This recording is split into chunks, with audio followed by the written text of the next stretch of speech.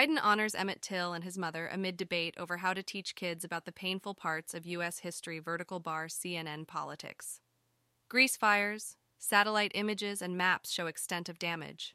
And former U.S. Marine who was released by Russia in prisoner swap injured while fighting in Ukraine. Vertical bar CNN politics. This is dialed into headlines for July 25th. Biden honors Emmett Till and his mother amid debate over how to teach kids about the painful parts of U.S. history. Vertical bar CNN politics. From CNN, President Joe Biden named a new national monument Tuesday, honoring Emmett Till and his mother amid a national debate over how to teach painful facts about American history in classrooms. President Joe Biden announced the creation of a new national monument honoring Emmett Till and his mother. The monument seeks to address the ongoing debate over how American history should be taught in classrooms. Till's murder in 1955 played a significant role in the civil rights movement. The monument will span 3 sites in Illinois and Mississippi, including the Roberts Temple Church of God in Christ in Chicago, where Till's funeral took place. Biden designated the monument on what would have been Till's 82nd birthday.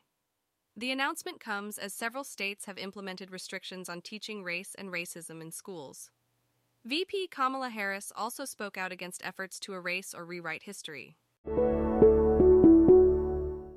Grease fires, satellite images, and maps show extent of damage. From BBC News, maps, satellite images, and before and after pictures show the extent of wildfires across Greece.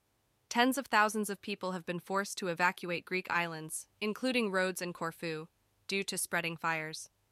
Satellite images reveal the extent of the damage, with a black scar scorched across Rhodes.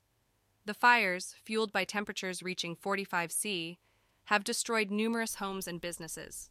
Greece's largest ever wildfire evacuation has seen over 30,000 people flee the flames, with 16,000 transported by land and 3,000 by sea. Greek Prime Minister Kyriakos Mitsotakis describes the country as being at war with the wildfires. Fire crews are battling over 500 fires across Greece, with Corfu, Evia, and Crete also on high alert. The heat wave resulting from climate change has worsened the situation. Former U.S. Marine who was released by Russia in prisoner swap, injured while fighting in Ukraine. Vertical bar CNN politics. From CNN, Trevor Reed, the former U.S. Marine who was wrongfully detained in Russia for nearly 3 years before being released in a prisoner swap, was injured while fighting in Ukraine, a source familiar with the matter told CNN Tuesday.